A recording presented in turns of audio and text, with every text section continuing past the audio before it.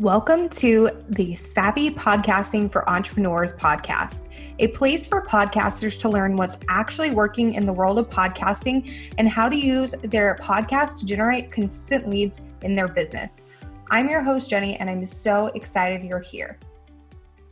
Hey, Savvies, welcome back to another episode of the podcast. I'm super stoked that you're here, and I can't wait to dive into today's episode. So in today's episode, we're going to be diving into the topic of how to take time off from your podcast in the summer. So I know in most people's businesses, the summer is typically a lot slower than the rest of the year. And that definitely rings true for me and my agency. So it probably is similar in your business. So your listeners are likely taking time off and enjoying the summer and spending more time with their family and friends. So you're probably wondering if putting out episodes during this time is even worth it.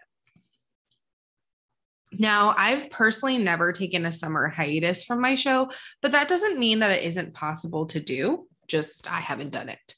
So I'm going to just share some tips with you that you can do to take time off in the summer without losing listeners, because that is a crucial component of podcasting. You want to make sure you're able to stay consistent and, not just ghost your listeners for several months at a time. So my first tip is to let your listeners know well in advance that you'll be taking the summer off. So I think this is something that people often forget, whether they're breaking for the summer or even just taking a quick break in between seasons. You don't want to completely ghost your listeners for the entire summer. So you want to let them know in advance what your plans are. And of course, you deserve time off from producing your show 100%, but just make sure to communicate that. Otherwise, you're going to leave your listeners feeling disappointed and confused. And you just want them to know that you're not just leaving them high and dry. You will be back at a certain point and announce that point when you will be back.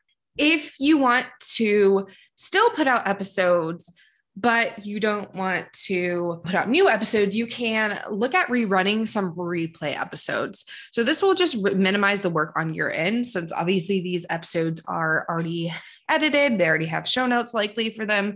And this will just minimize the work on your end, but also keep your listeners happy. This is going to be pretty low effort on your end, and you don't have to put out a new replay episode every week. You can just run a couple throughout the summer just to give your listeners something so your show is not completely dead for 2 to 3 months.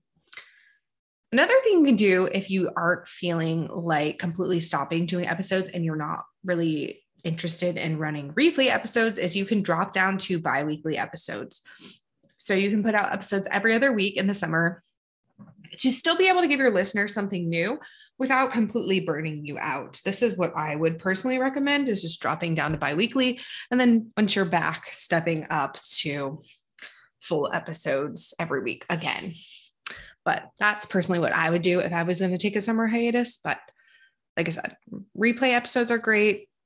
Just completely taking off is fine too, as long as you let your audience know. And another thing you can do is you can put together a best of episode to hold your listeners over. So this can release like midway through your break as a fun little surprise for your listeners, because they won't be expecting it from you.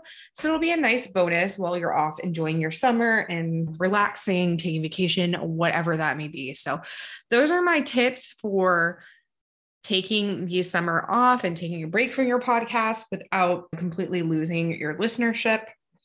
Like I mentioned, my favorite is to just reduce the amount that you're putting out, but I think running replay episodes is great too. I personally wouldn't recommend just completely leaving for like 2 months, but if you absolutely have to, then you do you, basically.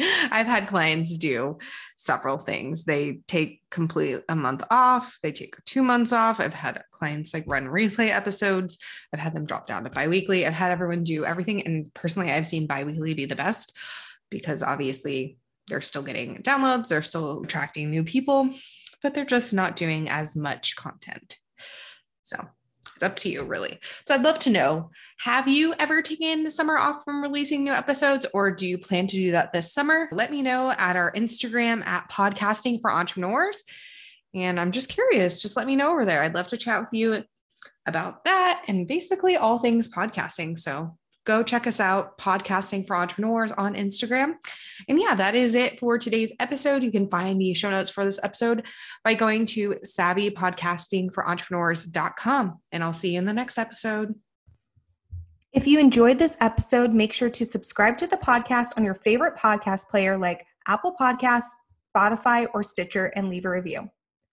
You can find us at savvypodcastingforentrepreneurs.com and on Facebook at Savvy Podcasting for Entrepreneurs and Instagram at Savvy Podcasting. Make sure to join our free Facebook community for podcasters by going to savvypodcastingforentrepreneurs.com/community and join in on the exclusive community just for Savvy Podcasting for Entrepreneurs listeners. I'll see you there.